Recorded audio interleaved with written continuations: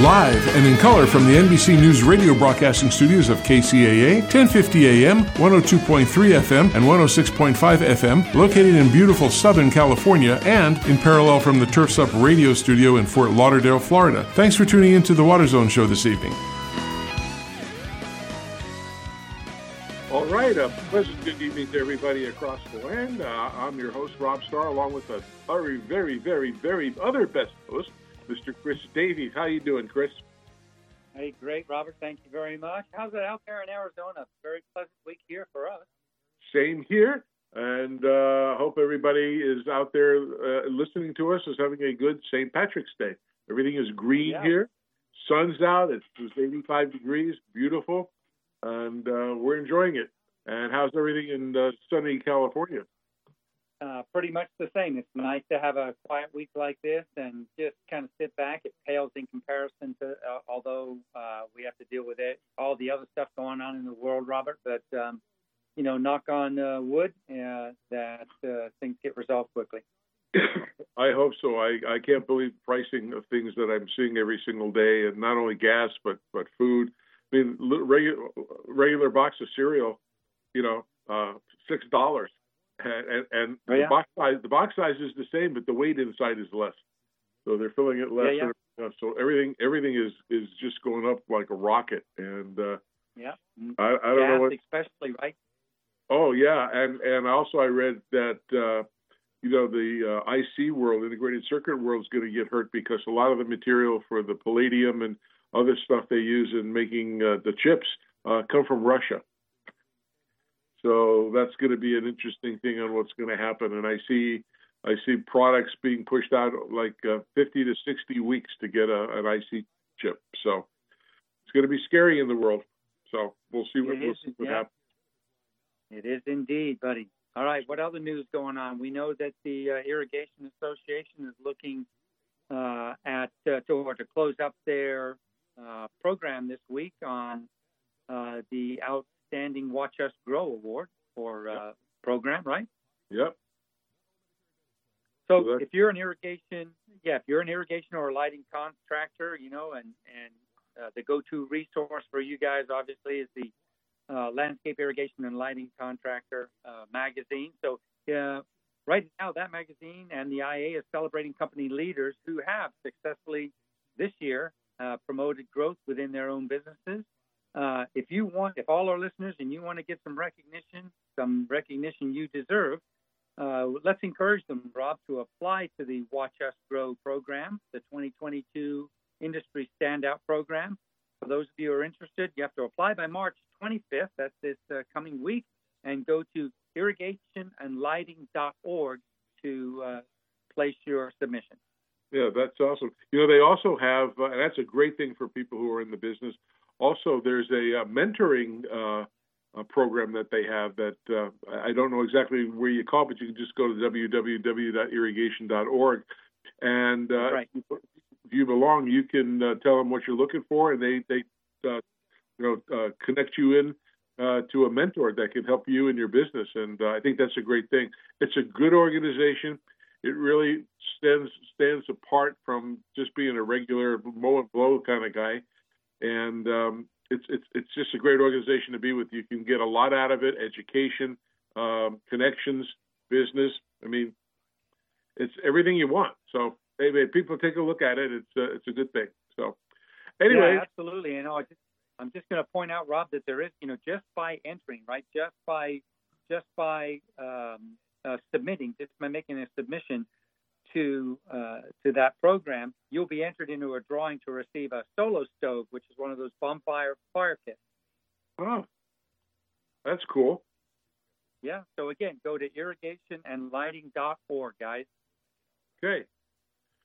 Well, we have our wonderful person who comes on every single week and does our California water news, Miss Chris Austin. Chris, welcome to the show. Hey, everybody. How you doing? We're all doing good. Happy St. Patrick's Day to you. Yes, happy St. Patty's Day to everyone. Yes. So we're hanging up here. I'm up here in Chico again, which is sort of in between the state's two largest reservoirs. And we had some rain the other night. Not a lot, but I'm not even sure enough to really run off the pavement, but just kind of wetted everything down. Not much. It was the first precipitation that we had here in quite some time. And it was a really warm storm. So there wasn't much snow, and it probably rained on a lot of the lower elevation snow. So, our snowpack is pretty dire, and now we do have another storm coming in on Saturday, but again, it's not going to be a lot, a little bit more than what we had the other night, but there's no March miracle on the way, folks. So, I heard the state water board is going to zero out water supplies. Well, it's okay. That's not the state water board. There's a lot of agencies in the game. No, it's there's like two main water delivery systems in the state. There's the Central Valley Project and the State Water Project. The Central Valley Project is federal. It's run by the Bureau of Reclamation, and they put out their water allocation about 3 weeks ago, which basically didn't provide any water for south of Delta agriculture, and not a lot of water for anybody else other than that as well. And the State Water Project put out an allocation of 15%, which they did after we had the storms in December, but there was a lot of speculation that wasn't going to hold. And so while they haven't made the official announcement, it's pretty much a guarantee that they're going to announce that they're going to drop the 15% and go down to just health and safety needs only. So, our hydrology is dry, and the situation is pretty dire. California sure has a lot of different agencies. A ton. Yeah. So I mean, and I thank you for correcting me on that. But let me ask you your opinion. Do we need that many? Can't they consolidate and join forces and get that all done? I would think things could go faster. Well, yeah, a lot of these. The reason why we have so many, or in part, one of the reasons why there are so many is that these agencies have been around for a long time. So, there's agencies that maintain the levees, and then from the levees, then there's the flood control agencies, and then there's the water suppliers, the water agencies, and irrigation districts. And it just kind of all built up from then. And then in the government, I mean, that's just on the local level. But when it comes to the state government, there are a number of state agencies that have some kind of hand in water issues. The main ones that have the most control are the Department of Water Resources, the State Water Board, and the Bureau of Reclamation. But when it comes to doing a project,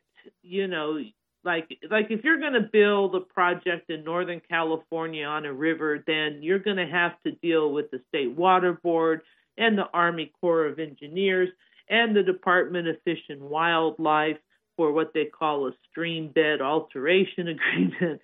And I mean, it just goes on and on. I think, they all started out as kind of being relatively separate, but I think as we've grown as a country, as we've grown as a society, their, authorities have become more and more overlapped.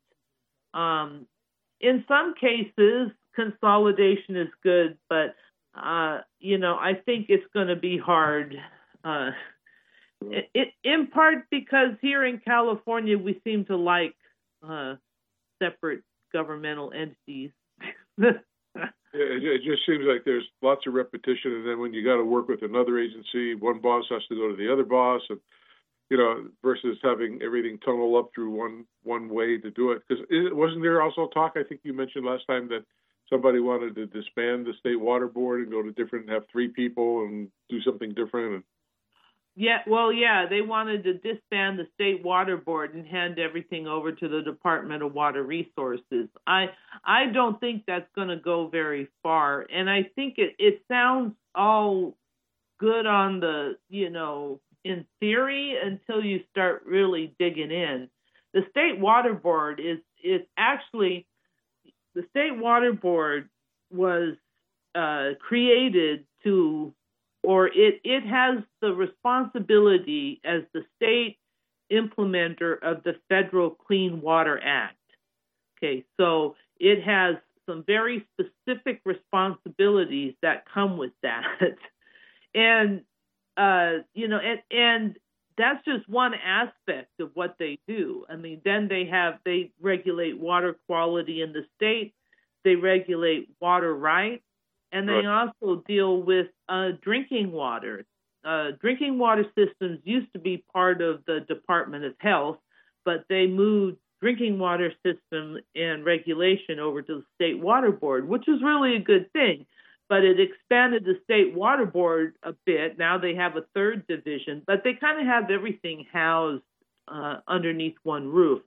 And, there's people get mad at the State Water Board because they have to be the ones, like when there's not enough water to go around, they get to be the ones that tell people that they can't divert water, which is really, really hard when you're a farmer and you need that water to water your crops and make a living. So people get mad at them a lot, and they say you're just government appointees, and you're not accountable to us, and we ought to be able to elect you. But the problem is that the State Water Board has tasks that are highly technical. I mean, in Maven's Notebook, I get down in the weeds, but there's a reason why you don't see me covering a lot of the State Water Board. That's because they get even farther down into the weeds, where they're talking about particular CFS of water going past a certain point. The board members are set up so that there's an engineer and a lawyer, there's an agriculture representative on the board, there's a public person, and I can't remember what the 5th is, but they're all chosen to have various areas of expertise so that they understand what's coming at them. This is not an elected person kind of job. It's highly technical. There's a reason why they chose it. They get a more balanced perspective that way, I would assume. Well, yeah, and you also, you need, when you have some of these projects coming at you, you need an engineer with the knowledge of an engineer to look at that. I mean, it's one thing when you're maybe at a city council and you have to approve a project of some kind, but in the State Water Board, the ramifications are pretty big. So you really got to understand what you're looking at in a very technical sense. So, there's a reason why it is the way it is. And I really don't think that they're going to collapse the State Water Board. It's not going to happen. That would be my impression. I don't think it's getting a lot of traction, I think. But well, with all this water, stories of how you got to reduce water, and we're not getting any more allocations for water from the sky, and this and that. I saw there was a university study that showed that thousands of jobs could be impaired because of what's going on. Well, yeah, and this is one where you kind of have to, take a little bit of grain of salt, and understand. The analysis was requested by and probably surely funded by the Westlands Water District, which is a very large irrigation district in the Central Valley. And in terms of when agriculture came to the Central Valley, the Westlands Water District is one of the last ones to be built. Probably it's the largest last one to be built. I think coming online in the 1960s. And in California water, it's all first in time, first in right. So basically, they're in the valley and they have the most junior of water rights, and they're usually the first to not get any water. And this is really tough for them. They commissioned a study that says, hey, you're not giving us water and we're going to lose all these jobs, which, I mean, we kind of already knew that. It's not like there's all this water in the reservoirs and the state and the feds are saying, nah, we're not going to give it to you, And they're trying to conserve all the water that they can. They do have to release water from the reservoirs to flow into the delta to keep the delta fresh, meaning the delta is connected to the bay and to the ocean, so you have to release fresh water to keep the bay and the salty water from coming too far into the delta. And if it comes far into the delta, for one thing, if you're a delta farmer, you may have salty water and you won't be able to to water your crops with that. But also, if it comes too far in the delta, it can impact the export pumps in the South Delta, and so they won't be able to ship any water out to anybody south of the delta. They'd have to shut down those pumps. So it's not, you just can't not release water from the reservoirs. Plus, you have to have some water in the rivers. You can't dry up the rivers, right? So it's like I'm not sure where they think that this water is going to come from, especially because in the way that our water rights system is, first in time, first in right, there are a lot of other people that are going to get that water first. This is really tough. This is tough for the farmers, especially in the Central Valley, because it's also when they have to implement their groundwater sustainability plan. So in the past, they've always been able to just, we're not getting any water from the river, so we'll run our groundwater pumps.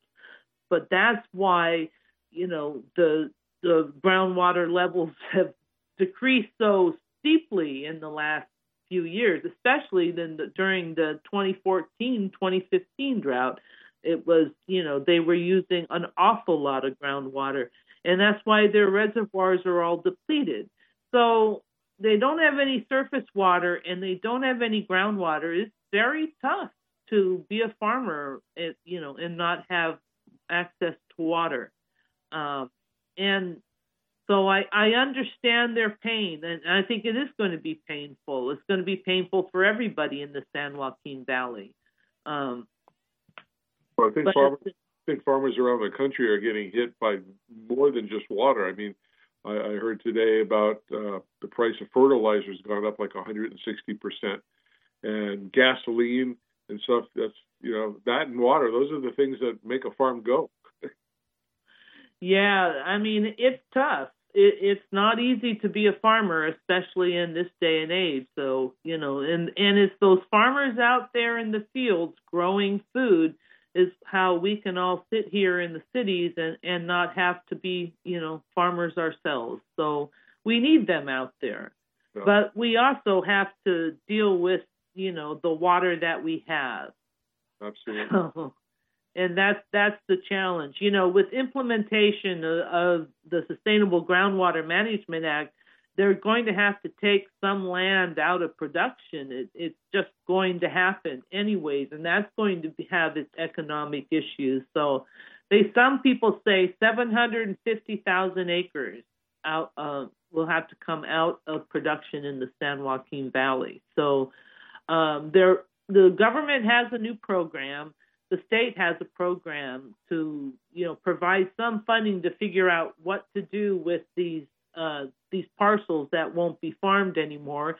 You kind of can't turn your back on it and walk away. Then they become dusty and weeds and, not good stuff. So there's a number of things that you can do with the solar panels. Perhaps it could be habitat of some kind.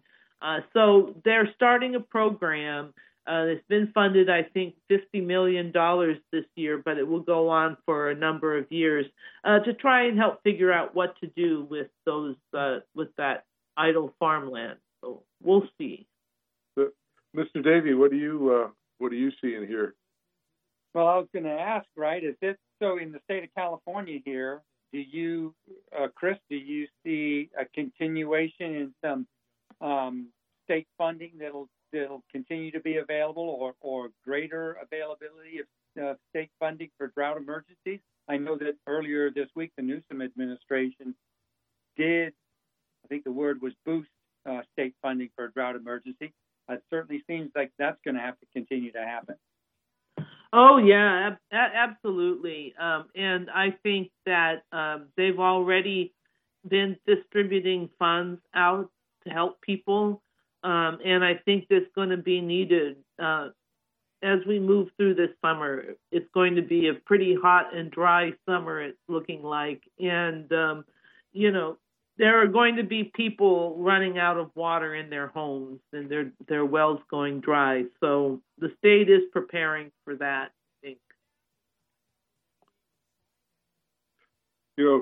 Maybe for the next show, I was reading one of your articles about our state senator, Wiener, who introduced legislation to ensure public school and state agencies have clean drinking water. And I think the reason that they're allowed to do that, introduce a bill for that, because it's not like individual homeowners or things like that. It's stuff that the taxpayers pay for. But I'm not clear on why they have to have that just for the schools and the state agencies. It should be for everybody in California, for all the water agencies. So I'm going to try to get an attorney in from Best and Krieger, who does a lot of water law, and see if we can understand, or I can understand that better. To me, when I first read this, I thought, that's all they're going after is the public schools. Everything has to do with the state, but it didn't go down to individual homeowners and places like that, which I would have believed it should be. Doesn't the EPA? I believe the EPA puts out standards of what water should be, and yet there's a lot of it that's not happening here in California. So. Yeah, and there's a lot of reasons for that. I'm looking at this article and I see, it's requiring schools and state agencies in their facilities to do this. It's like, I think, in terms of homeowners, your water district is already testing for, I'm sure, all sorts of things, and I'm sure it's these. I think, what they're looking for is something a little more hyper-local, just in that at particular sites. So. Yeah, we'll see. That's I'll tell you, Chris, let me ask you a question, Chris, because I'm kind of going after this whole article that, and I haven't watched the video yet, so I'm going to say that right out front. This whole black swan thing, right? An unpredictable and unexpected event that COVID-19, for example, is a black swan event, and asking the question, could a black swan event happen in the water industry? So I haven't watched that video, but I know you have. Was it good?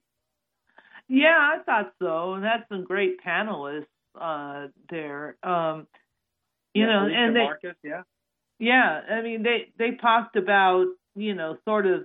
It was interesting. Like Felicia says that we act like every drought is a black swan, although we should know they're coming, so we shouldn't be so shocked. So, although I would say, I think we're better prepared for this drought than we were for the other, that we just had.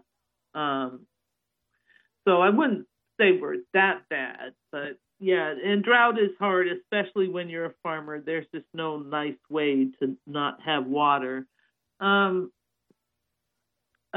Yeah, and what I learned some interesting things like the water and energy collision. They're like water and energy are on a collision because if you think about it, if they said this and you think about it, it's true. They said the things that save water take a lot more electricity. Yeah. And the electrical innovations, electricity innovations that they come up take a lot of water. So it's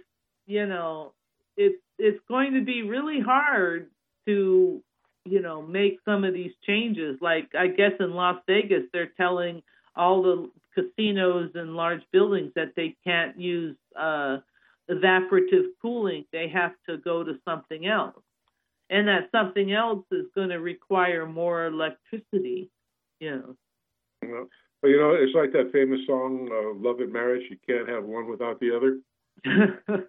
So I guess that goes for that. Well, Chris, we're coming up to our commercial break. We do appreciate you giving us the latest scoop on what's happening in California. And as always, for our listeners, please go to www.mavensnotebook.com. Become a subscriber, become a sponsor if you'd like. You get all the water updates, news every single day coming to your computer. At least that's Christina and I get that every morning we turn on our PCs. And it gives us a lot of good insight, and it's a good way to learn really what's going on down in the weeds. So we appreciate that, Chris. And thank you, and we'll have you back next week. All right. Good evening, everyone. Good evening. Have a great week, Chris. All right, we're going to take a little break, and we'll be back with our featured guest, so stick around for the second half of The Water Zone with Rob and Chris. We'll be right back.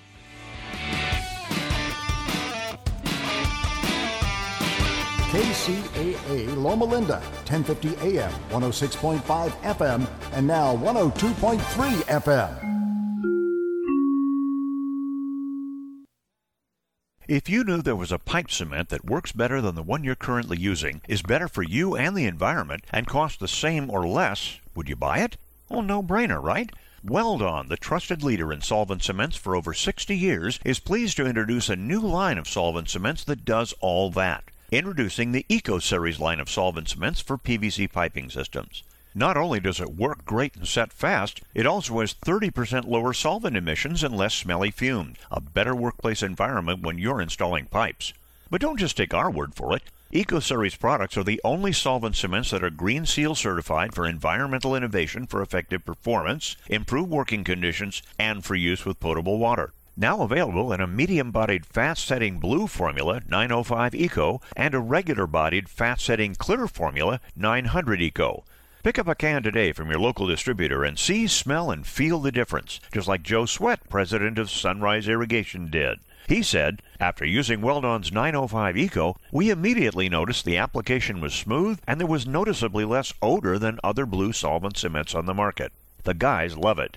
To learn more about Eco Solvent Cements from Weldon, visit the website at www.weldon.com or call the technical service hotline at 877-477-8327. That's 877-477-8327.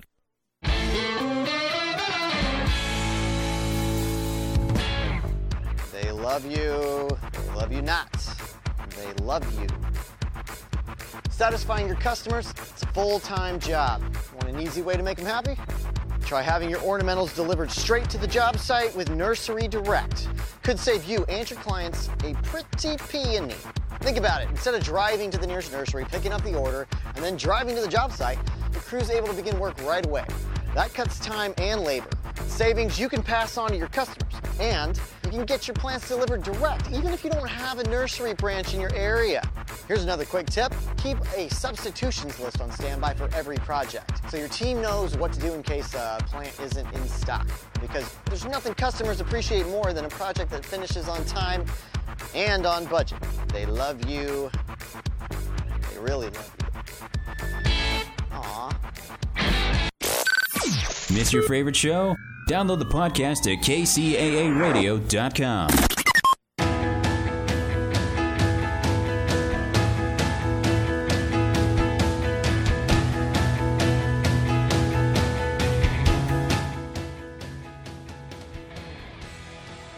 right, welcome back to the second half of the Water Zone with Chris and Rob, and hope everybody's doing well.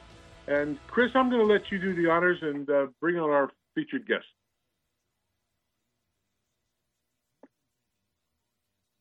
Chris? Hey, sorry about that, Rob. That's okay. I thought it was my end. Trying to catch there. When we can't see each other, that makes it interesting, doesn't it? Doing this radio show a state apart these days. So well, anyway, yeah. Hey, let me bring up. Yeah, since we're not in the studio, we can't give signals to each other. So go ahead. Yeah, that's right. Well, I'm assuming that you did the welcome back to the second half, so I'm just going to go ahead and just start. We're going to bring on our second guest. His name is Aaron Tarkovsky, and he's the co-founder and CEO of Epic Cleantec. It's a on-site water reuse firm. Prior to Epic, Aaron has served as Director of Business Development and Marketing at CB Engineers, where he formed its R&D division. He also worked in federal politics, where he remains active to this day and in affecting public policy on a local, state, and national level. Aaron understands that coming together on new technology and forward-thinking government, smart regulation can be a catalyst for positive change on a global scale. So before we get any further, let's welcome to my engineer and welcome Aaron to the show. Hi, Aaron. How you doing? Sorry, Thank you. Technical problem since all of us are not together. It's a little hard sometimes to do the show when we're segregated by miles, but we want to stay healthy and not go to the studio and put our mouths on microphones and get COVID. So that's how we're working this way. But one of the things that Chris and I always do, because it's nice to know why people got into this world of water, and there must have been something that you thought of or struck you that there was a need for you to do it. How did you get into this industry of water? Sure. Well, first of all, thanks for having me, and a special thanks to Chris for nailing my last name. It's got a lot of letters, and it usually confuses folks. So I appreciate the perfect pronunciation. Look, my journey to water is pretty topsy-turvy. I previously was working in federal politics. Before that, I was one of those kids in college who always thought that he was going to become an elected official. Prior to that, I thought I was going to become a chef. At one point, I thought I was going to become a rabbi.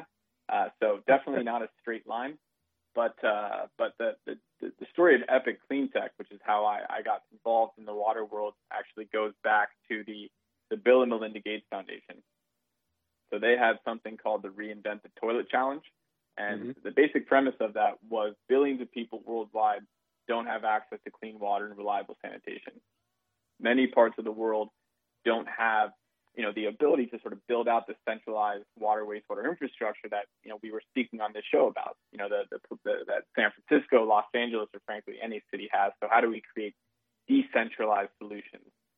So out of that work with the Gates Foundation, we realized that, this work was not just applicable to the developing world, but also to the developed world, also to all of our cities here in the U.S., where we can be doing things differently when it comes to water and wastewater. So I came into this industry about 7 years ago. I like to say I'm a recovering political operative, but at this point, I'm firmly a water guy at this point. Well, you probably won't get as much TV time and be a pundit, but you're certainly working on something that is really going to help human and mankind here in the world, because water is our most precious commodity, and if we don't learn to use it right, we're not going to have it one day.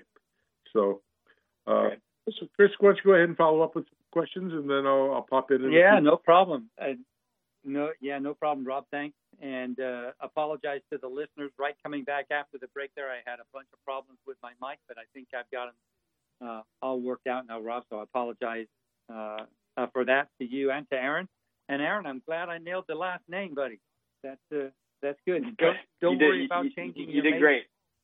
How long, Aaron? How long did it take you to learn how to pronounce it? I figured it out by middle school.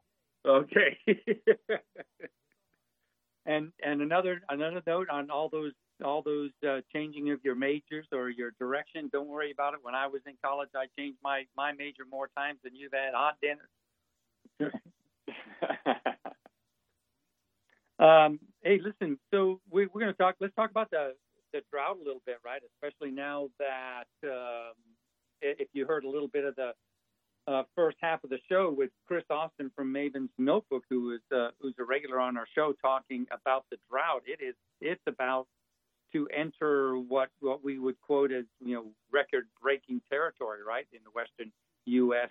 Especially. So, from your standpoint in the Western U.S., how is the drought, from your viewpoint, how is it affecting towns and cities? Well, I think it really depends who you ask. I think obviously the farmers who are using a lot of water, they're feeling it. The ranchers, people for whom water is just so integral into everything they do in their livelihoods are feeling it in a very different way than what I see, sitting here in downtown San Francisco. We, being a relative newcomer to this industry, one of the things I've discovered is that we live in what we like to call a flush and forget society, which is to say, we've built our infrastructure to be underground, very literally out of sight, out of mind, and people don't, at least the people I'm around, they don't really think about this too much. This is something that, unless something happens to their home or there's a sewer block or they feel it themselves, when they turn on the tap, they just assume water's going to come out. And I think that's part of the reason why we're not seeing the reduction in water use that we're hoping for, especially in our cities. But that needs to change. And I think that's what we're trying to do. And I think that's what, shows like this are trying to do, is to raise the profile of water and make sure that, the everyday person understands that this is not, some unlimited resource that is just always going to be there, because, the status quo is just not sustainable. That's true. Yeah, it is it does, the water use, average daily water use by residents and corporations and companies, farmers and all that kind of stuff has become over the years kind of like given a foregone meaning, right, to the average person anyway. Not many people think about it. When Rob and I do events and things like that, and we have our little dog and pony show and we present, when we make people realize that the water that's on the planet now is the same water that's been here for, the millions and millions, and not billions of years, there's no pipe coming in from outer space delivering more stuff. So what we've got is what we've got, right? That's 100% right. And what I am seeing more and more, moving beyond just the everyday resident, is a lot of industries that we work with, including real estate developers, they're seeing it. We're seeing water and sewer rates going up 5 to 15% a year in a lot of big cities, just by virtue of needing to overhaul infrastructure. We're seeing data centers, which by the way, data centers are growing at an unbelievable clip, because everything you do, every big tech company needs data, and the average data center uses the same amount of water as a 50,000 person city. So more and more we're seeing that, it's no longer just about can we grow our food, but it's starting to hit industry as well. And so that's why we're seeing not only farmers, but also, all the big tech companies who need to build data centers and have semiconductors producing their chips. All of them are feeling this water scarcity in a way that they never have before. Yeah. Hey, for Rob, that hits you at home, Rob, because there's in Phoenix where Rob lives, there's some plans for a couple of large chip manufacturing facilities in and around Phoenix. Is that right, Rob? That is correct. They're talking about 2 huge ones, but it's going to take years to build, to set it up. But I know Intel has a plant here. They're going to have another fab built, and then there's another Oriental Asian company that's planning to do that.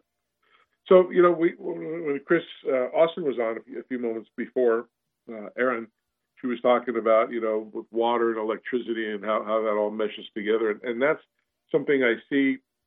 These water decentralization systems, they're going to have rooftop solar. That's going to have to be a big popular thing for a lot of these big office facilities and buildings and things for cooling towers and and power all of that.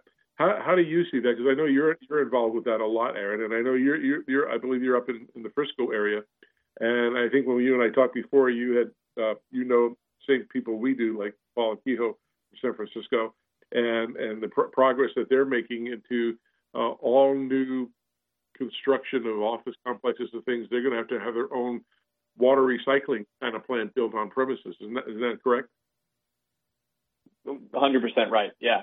So San Francisco is the first city in the country to actually mandate that all new large construction projects over 100,000 square feet have to have an on-site water reuse system.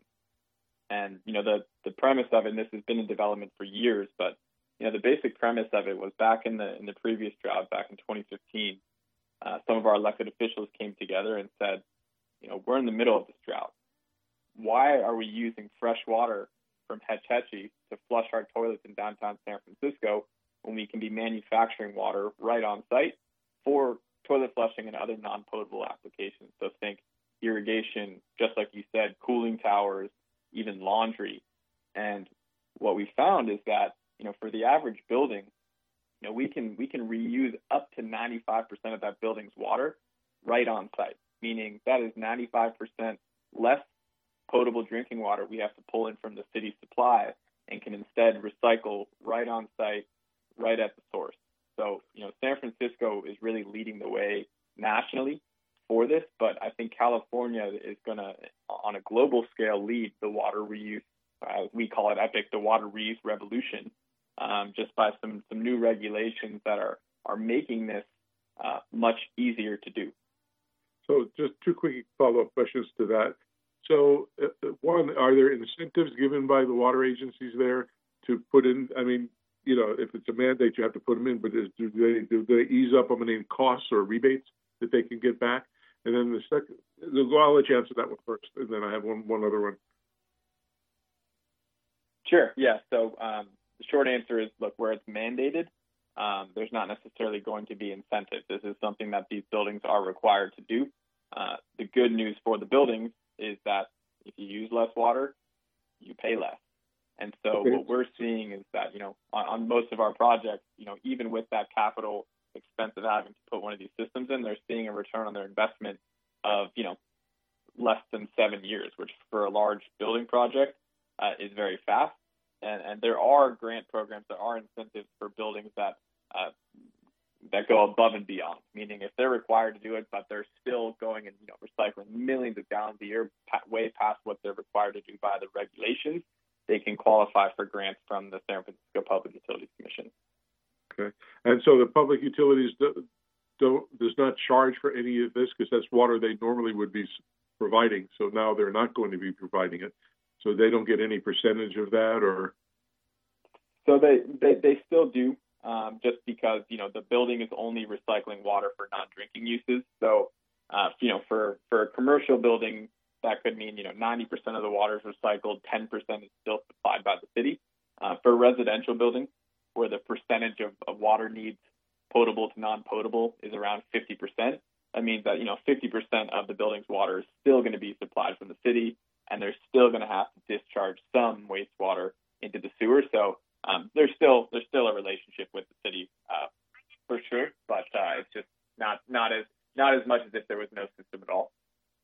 Okay, thank you. It clears that up. Chris? Yeah, Aaron, are there so set aside for a minute just the new construction and the requirements or regulations for that. I mean, if you're going to wait for a complete turnover of construction to get water reuse systems put in, that'll take a long time. What about retrofits or putting reuse systems in existing buildings? Is that gaining any ground? No, it's a great question. And so the answer is that yes, retrofits are possible. We're seeing, for example, in the winery and brewery world, that's a really big opportunity for retrofits.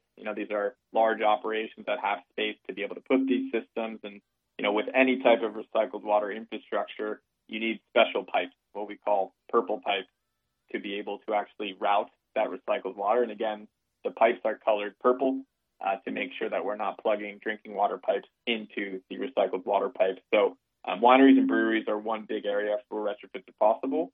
And then even for existing, residential or office buildings, retrofits are also possible there. It's just a matter of the economics. So, if you're going to try and replumb a 40-story high-rise with, thousands of toilets with purple pipes, that might be prohibitively expensive. But if you're just going to route that water to irrigation, and, you can basically just lay a bunch of purple pipe irrigation to that recycled water system, then all of a sudden it makes sense. So the answer is it depends, but it's definitely possible.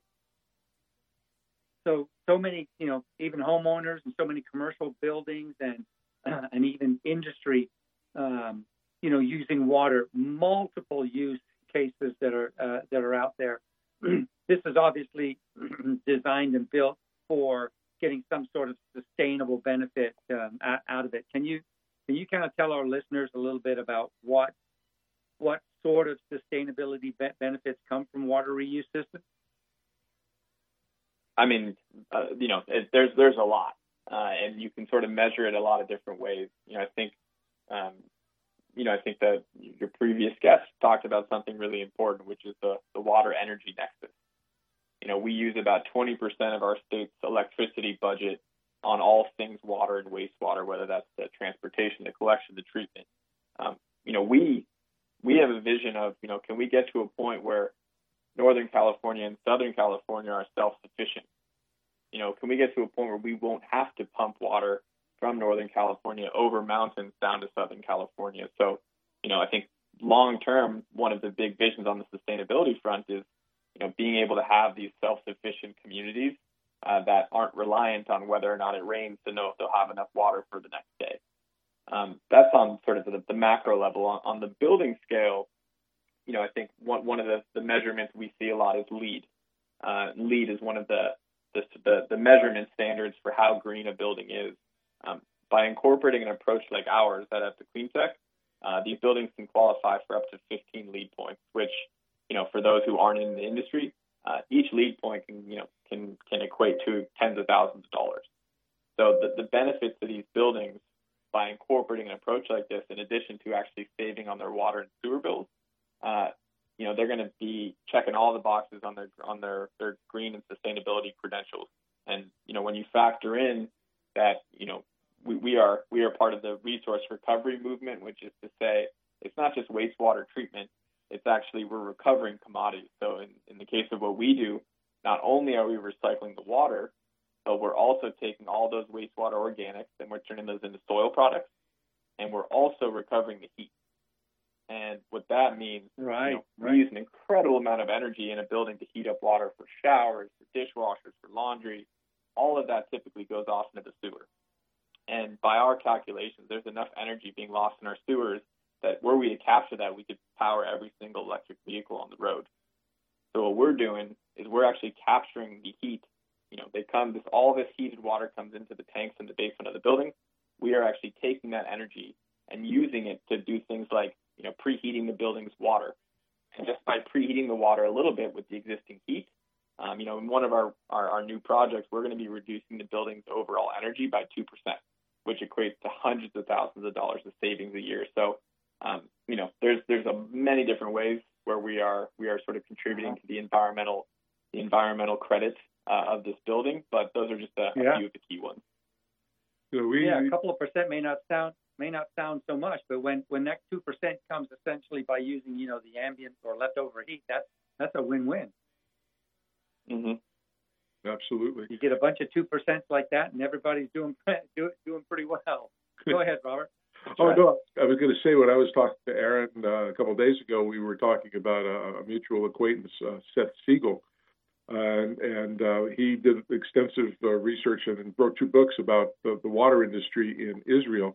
And he was telling me how in Israel, how they mine the reclaimed water, and they take paper out of it, they take oil. Actually, and not everybody in the world would probably know this, but if you happen to be of the Jewish faith, a lot of the grandparents used to cook instead of with regular oil, they use what's called chicken fat. And a lot of that gets recycled back into the water, when people finish with it. But they take that and refine it and to make it an oil for industrial usage. And the same thing with toilet paper. They remine that and they make other products out of it. So it's amazing what you could do. And I think Israel is probably one of the best sources or technology for doing that. And they've done unbelievable things in that. Do you see a lot of that technology starting to be used here in the United States and other places in the world? We do, yeah. I think so. Two of my co-founders are Israeli. I used to live in Israel, and that's actually where a lot of this early work was born. And look, Israel is kind of the gold standard when it comes to water and wastewater management. It's a small country, but they recycle about 90% of all of the wastewater they produce. Now, to put that in context, I think the second best country when it comes to water reuse in the world is Spain. Somewhere in the 30% range, and I think the U.S. right now as a nation is hovering in the 3% range in terms of all the wastewater we recycle. So, the gap between 3 and 90% to some folks is probably disappointing, but I actually think that just means we got a lot of opportunity to do more. And water reuse, in my opinion, is low-hanging fruit. This is the resource we have. We have the technology to be able to do this. That's not the issue. It's just about how do we deploy it more quickly. And I think we have a lot to learn from Israel. Israelis are here a lot. Drip irrigation, which we see all over the world, and especially in California, was developed in Israel, and it's a pretty amazing story how drip irrigation was first thought up on a little farm in Israel. But I think what the good news is that the amount of collaboration between the U.S., between California specifically and Israel, is very robust. The delegations going back and forth, maybe not during COVID, but pre, and I'm sure will continue. The bilateral exchange is very strong, and I only see that increasing because it's a win-win, especially for our water and farmer communities. Plus, I think I was told by Seth that Israel sells water to their enemies, and that was surprising. Yeah. But so I guess we could. Yeah. I mean that could be a powerful weapon, I guess, if they ever needed it. But that's amazing to think about it. But money and people and water, all those together. I mean, without any of that, you don't have anything. So I guess it's a good thing. Maybe it'll help bring the world to a better place someday instead of what it is today. But scary things. So how do people get a hold of you so they can get some more information and maybe utilize your services and such? Yeah, absolutely. I think the easiest way to find us is to come to our website, www.epiccleantec.com. And again, it's Epic Clean and then Tech without an H, so TEC. We're on every social media platform, so you can find us on Twitter, Facebook, Instagram, and even recently TikTok. We've got a new director of marketing who has launched the Epic TikTok account. So, any one of those ways you can find us, and on our website we have a contact us form where you can get in touch with us. Excellent. Is there any special projects you're working on that you can tell us about real quick with the minute left? Yeah, there's a few of them are under wraps, but okay. One project you can take a look at. We'll be doing a high-rise in San Jose called Park Habitat. And that's a 1.2 million square foot building that we will actually be capturing the water and recycling it to irrigate 20 stories of living walls. So the entire building is covered in actual plant life, and it's all going to be irrigated with recycled water. So you can check it out, Park Habitat in downtown San Jose. And there's a lot more to come. So. Great, we appreciate it. Well, we have to bow out of here because NBC NewsHour is upon us. And Aaron, thank you very much for joining us. We'd love to have you back and give us some more details on some stuff. So thank you again for coming on the show. Chris and I really appreciate it. Thank you both. Bye. Okay, to our fans out there,